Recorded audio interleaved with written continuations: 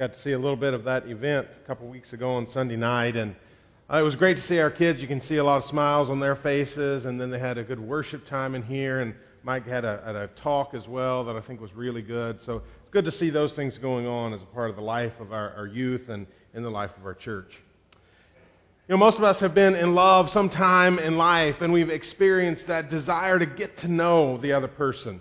I mean, when we're truly in love, we can never get enough of that person. We can never find out enough about what they like and what they're interested in. We can't hear enough about what they want to do with their lives. We just want to pursue that relationship. And you know, I know our relationship with God is very different. It's not the same thing. And yet, I think a lot of us have this sense that we want to desire that relationship. We wish we had this passion to pursue a relationship with God like we might with someone we're in love with. And yet sometimes it's not that easy. Sometimes it's a challenge to get to know God. We can sometimes go through dark times in our relationship with God, times when we struggle to get to know God. Mother Teresa, who many of us would say, wow, she's one of the great Christians of the 20th century, served really like no one else did, led in ways that we can't imagine, and yet after her death, her diaries, her journals, her letters began to come out, and we saw that she had a 50-year period of spiritual dryness, where she really could not find the presence of God like she desired, where it just wasn't real to her like she hoped it would be, like it had been in the past. And there's the sense of if she went through something like that, it shouldn't be too shocking that we sometimes go through that. We have obstacles. Bad things happen in life. We struggle through things with family and work, and sometimes that has a bearing on our relationship with God. Sometimes the obstacle is ourselves.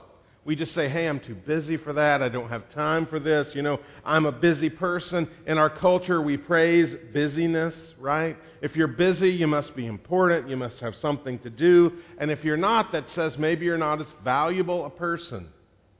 And when we're that busy, sometimes we're too busy for God. So the question is, how do we pursue this relationship? You know, today we continue in this series we're calling Love God and Love Others, but we begin a section of 5 weeks on the first half of that. The elder said, okay, what does it look like for a church to love God? And we listed 5 things, and the first one is today. And it really is an overarching theme that leads us into the other 4 that we'll talk about for the next 4 Sundays. A church that loves God deepens its relationship with Jesus. If we're a church made of people that love God, one of our desires will be to deepen our relationship with Jesus, to know Him better, to pursue Him, to be passionate about Christ. So what does that look like? Today I want us to think about that by turning to the 3rd chapter of the book of Philippians. Now, Philippians is a great letter of Paul's. He talks about joy over and over. We talked about the first 2 chapters of Philippians in a series just a few months ago. But I want us to look at a few verses in chapter 3 because they point us to how we can know Jesus, how we can deepen our relationship with Jesus, as our vision statement says. So what we have is Paul sort of laying out at the beginning, this is who I am. And this is what I take pride in. This is what used to make me feel important. Number 1, that I was a Jew. Number 2, that I was from the tribe of Benjamin. Why was that special? We just finished this series on Saul. Saul, the first king of Israel, was from the tribe of Benjamin. That was their claim to fame. More than that, Paul was a great student of the law. Okay? And more than that, he was a Pharisee. Special class of people who were devoted to God's Word and obedient to God's Word. And even more than that, Paul was so zealous for the law that he began to persecute Christians. So Paul found this sense of righteousness, the sense that he was standing before God right and true because of all that he was and all that he had done.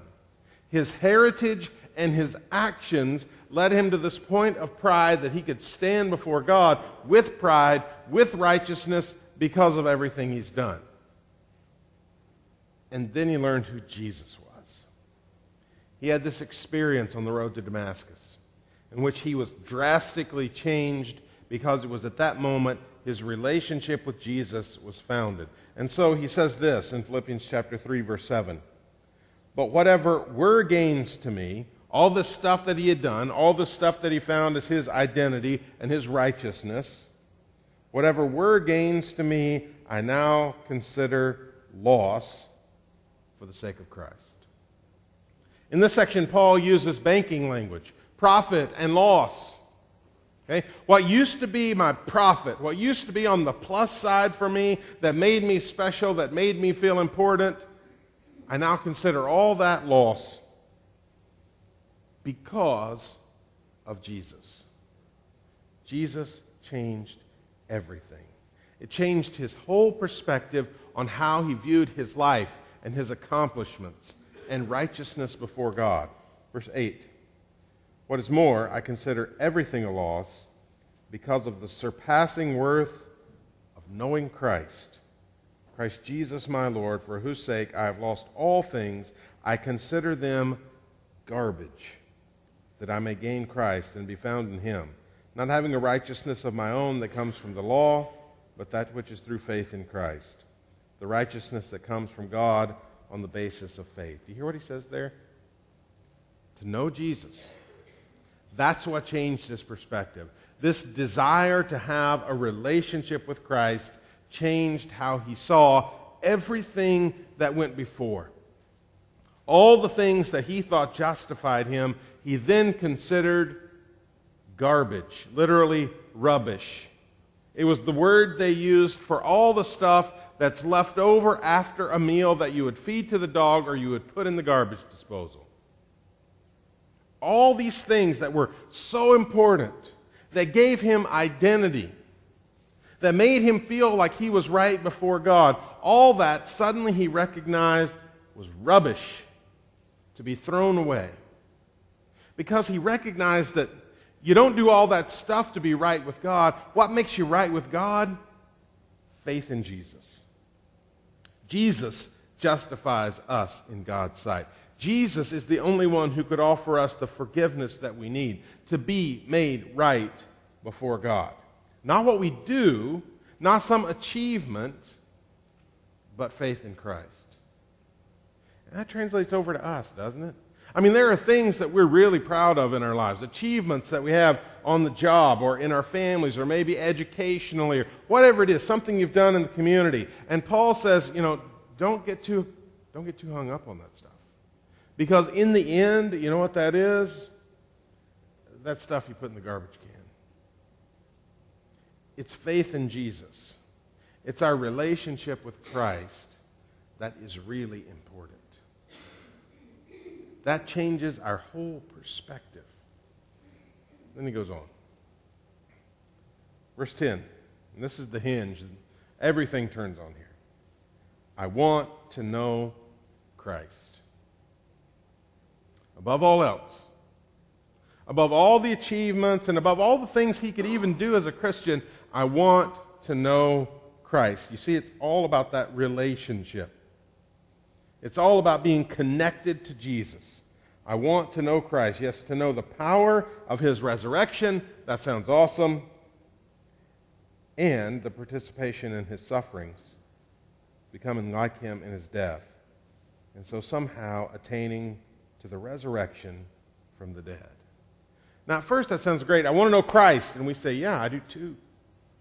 I want to have that relationship with Jesus. I want to be passionate about pursuing Christ. I want that to be so present in my life. It's part of every day, every moment. And he says, I want to know the resurrection. And we say, that's great, because we're looking forward to the day when we'll be raised from the dead and that we'll get to see people that we haven't seen in a long time because they're raised from the dead, and we get to spend eternity praising God with all these people, Christians that we don't even know. It sounds awesome. And then he says, and to participate in the suffering of Christ and even his death. And that doesn't sound so good. And yet Paul knew what that meant. Because as he wrote these words, he had been arrested and was imprisoned and was facing trial because of his faith in Jesus. And he knew that at the end of this trial, it could be release, and that's what he was hoping for, or it could be death. And he was ready for either. Because he recognized that in the midst of all that, he was participating with Jesus in his suffering. And he understood that, God doesn't always promise to make us happy. That for all the decades we live, we're going to be happy. He promises that he will be present. And there will be times that our faith in Jesus brings us great joy. Paul talks about that all the way through Philippians. And there are also times that our Christian faith might cause us to pay a price. And Paul understood that as well. And that in both, we are experiencing Jesus. And in both, we can come to know Jesus better. Now, Paul switches from sort of banking, profit and loss, accounting language in those verses. And then in verse 12, he changes over to athletic language, which, I can identify with so much better because I'm such an athlete. Or not. But anyway, some of you will get that. Not that I have already obtained all this, or had already arrived at my goal, but I press on. Hear that? I press on. He's pushing forward. Maybe even when there's nothing left, he continues to push forward. I press on to take hold of that for which Christ Jesus took hold of me. Eternal life. He's pressing on toward that. Brothers and sisters, I do not consider myself yet to have taken hold of it, but one thing I do, forgetting what is behind and straining forward, sort of reaching in, leaning into the finish line, straining forward toward what is ahead. And I press on toward the goal to win the prize. At the end, they would be given a prize for which God has called me heavenward in Christ Jesus. So he's pushing forward to make sure he gets to this goal that God has laid out in front of him. And he says, forgetting what is behind. That's interesting. All those things that Paul said gave him pride, all those things that were achievements, all those things that he felt made him right with God, he says, that stuff doesn't matter. What matters is what God has put in my present and my future and what I can do for God the rest of my life. And it might even be that Paul is saying those things that I have shame over, like arresting and persecuting Christians, even those things, forget those. They too are in the past. And he's straining forward to what God has in the future. And we need to hear that. Because all of those things that we think make us important and valuable and noticeable, Paul's saying forget that. But also those things that make you feel ashamed and broken, forget that. Because regardless of all that stuff,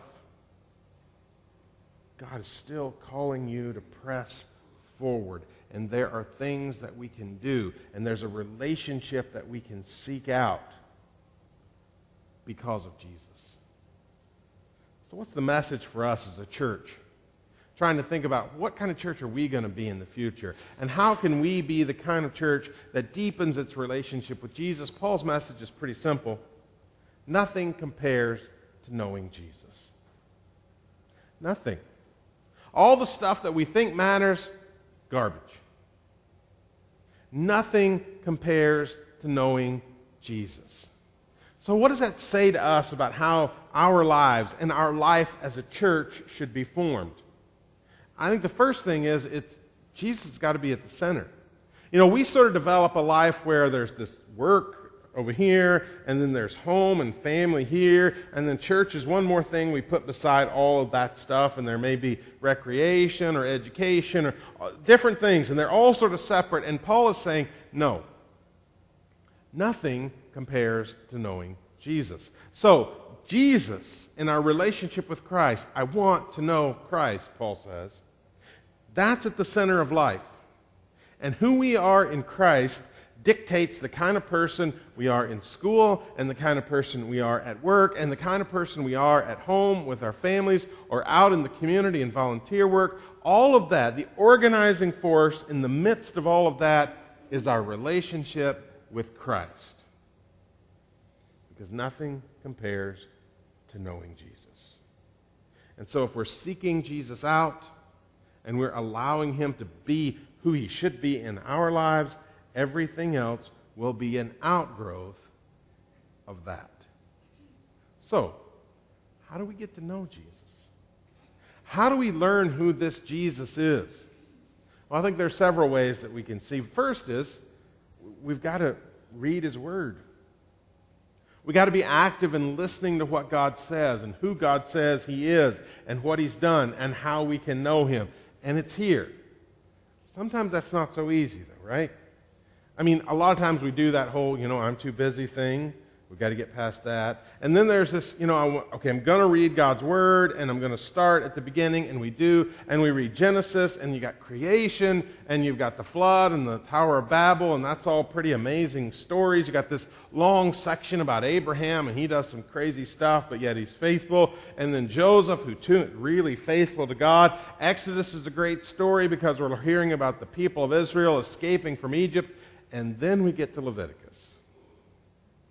And there's the mold laws, and the way you sacrifice all the animals and drain the blood and all that good stuff. And then we get to Numbers, and there's a whole lot of numbers in Numbers. And it slows way down. And you go to Deuteronomy, and it's sort of a repeat of everything you had in Leviticus and Numbers. And maybe we sort of let it drop by the side. So the question is there another way to approach this? And I think there's not just another way. There are a lot of ways to approach this. And I think there are some tools that we have available to us that are really helpful. One, a lot of you have heard of. I mentioned it on our Facebook page this week, YouVersion.com. That sounds like another version of the Bible. It's not. It's just a great tool to access all kinds of translations of the Bible. I think, 982 translations of the Bible are available there in 579 languages. So there's all these English translations, but there's people reading the Bible on this website through the app that's available for your phone or your iPad or tablet, whatever. There are people reading the Bible all over the world, and you can become part of that community. Now what's interesting is 57 million downloads of this app, 18 million reading plans completed, and that's what I want to focus on for a minute. There's all kinds of reading plans available there. And they aren't just necessarily beginning to end, but there's ways of sort of intermingling Old Testament and New Testament that sort of keeps our focus, keeps us connected to reading God's Word. So that's a tool that's available, and I want to show you a short video just so you can get a feel of what we're talking about. This is the Bible. It's more than something you read, although you can do that too. But now, it can also read to you, show you timeless stories in a whole new way, or even help you share what you've learned with someone you know.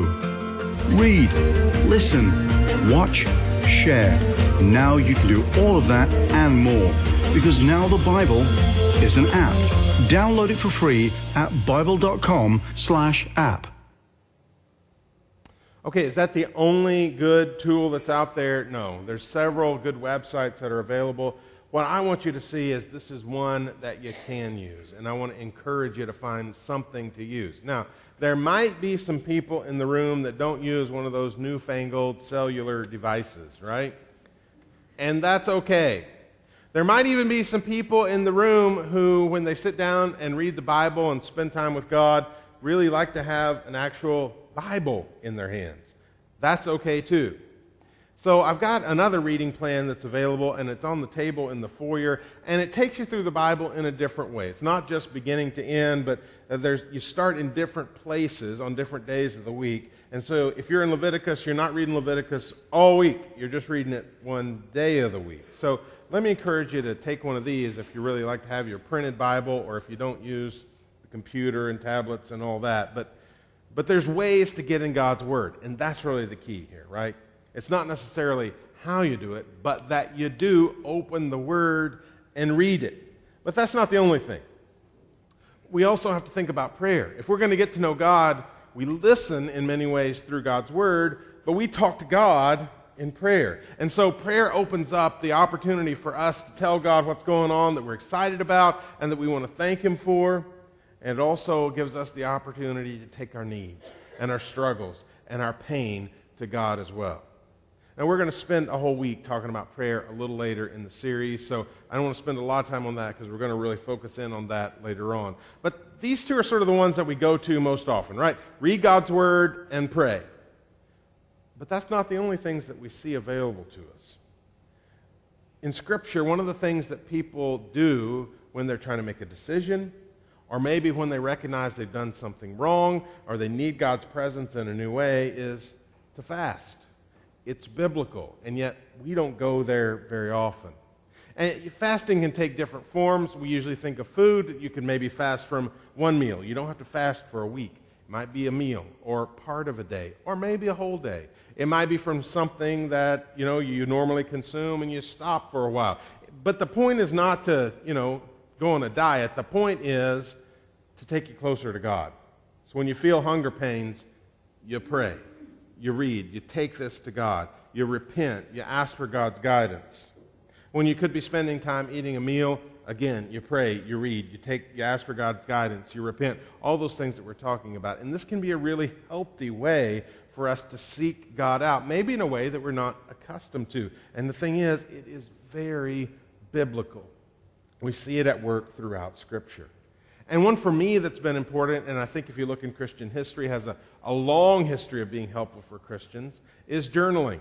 Now, we don't see a command in Scripture that we should journal because a lot of people wouldn't have had writing utensils and something to write on readily available. But what we do see is people like Paul and people like John replying or responding and explaining God's Word through writing.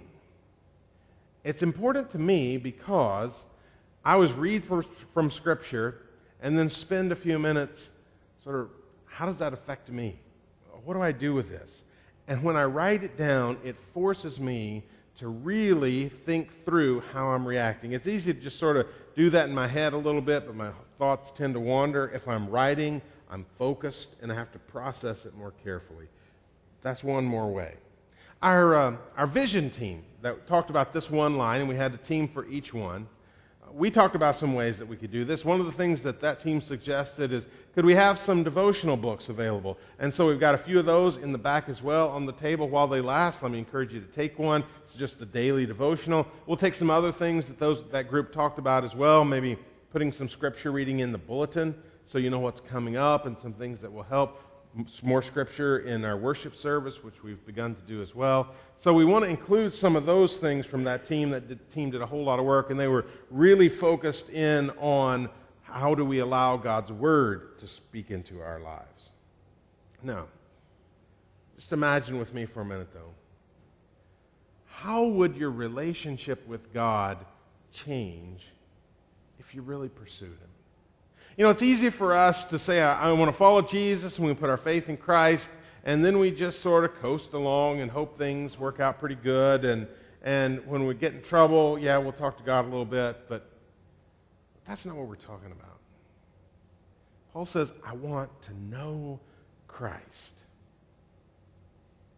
What would your relationship with Jesus look like if you took that to heart and really sought Him out in His Word and prayer? How do you think that would affect your life? How do you think that would affect the way you conduct yourself at school or work or with your family or maybe even in church? Because you knew Christ in a way that you don't know Him today. Don't let that slip away, because nothing compares with knowing Jesus. Let's pray together. God, we're thankful that you're at work in our lives. We're thankful you're present. We're thankful that through your word and prayer we can communicate with you and to know you. God, give us a passion for pursuing you and developing a relationship with you. And we pray it in Jesus' name. Amen. Maybe today you want to make that initial commitment to Christ, to put your faith in Him. You're ready to commit to Him and to begin knowing Him in a deeper way. We'd love to see you baptized into Christ. Or maybe you've already done that. You're a baptized believer and you want to be a member of this church to serve alongside this group of people. If you've made that decision, let us know. Come forward as we stand and sing our invitation. Let's stand together.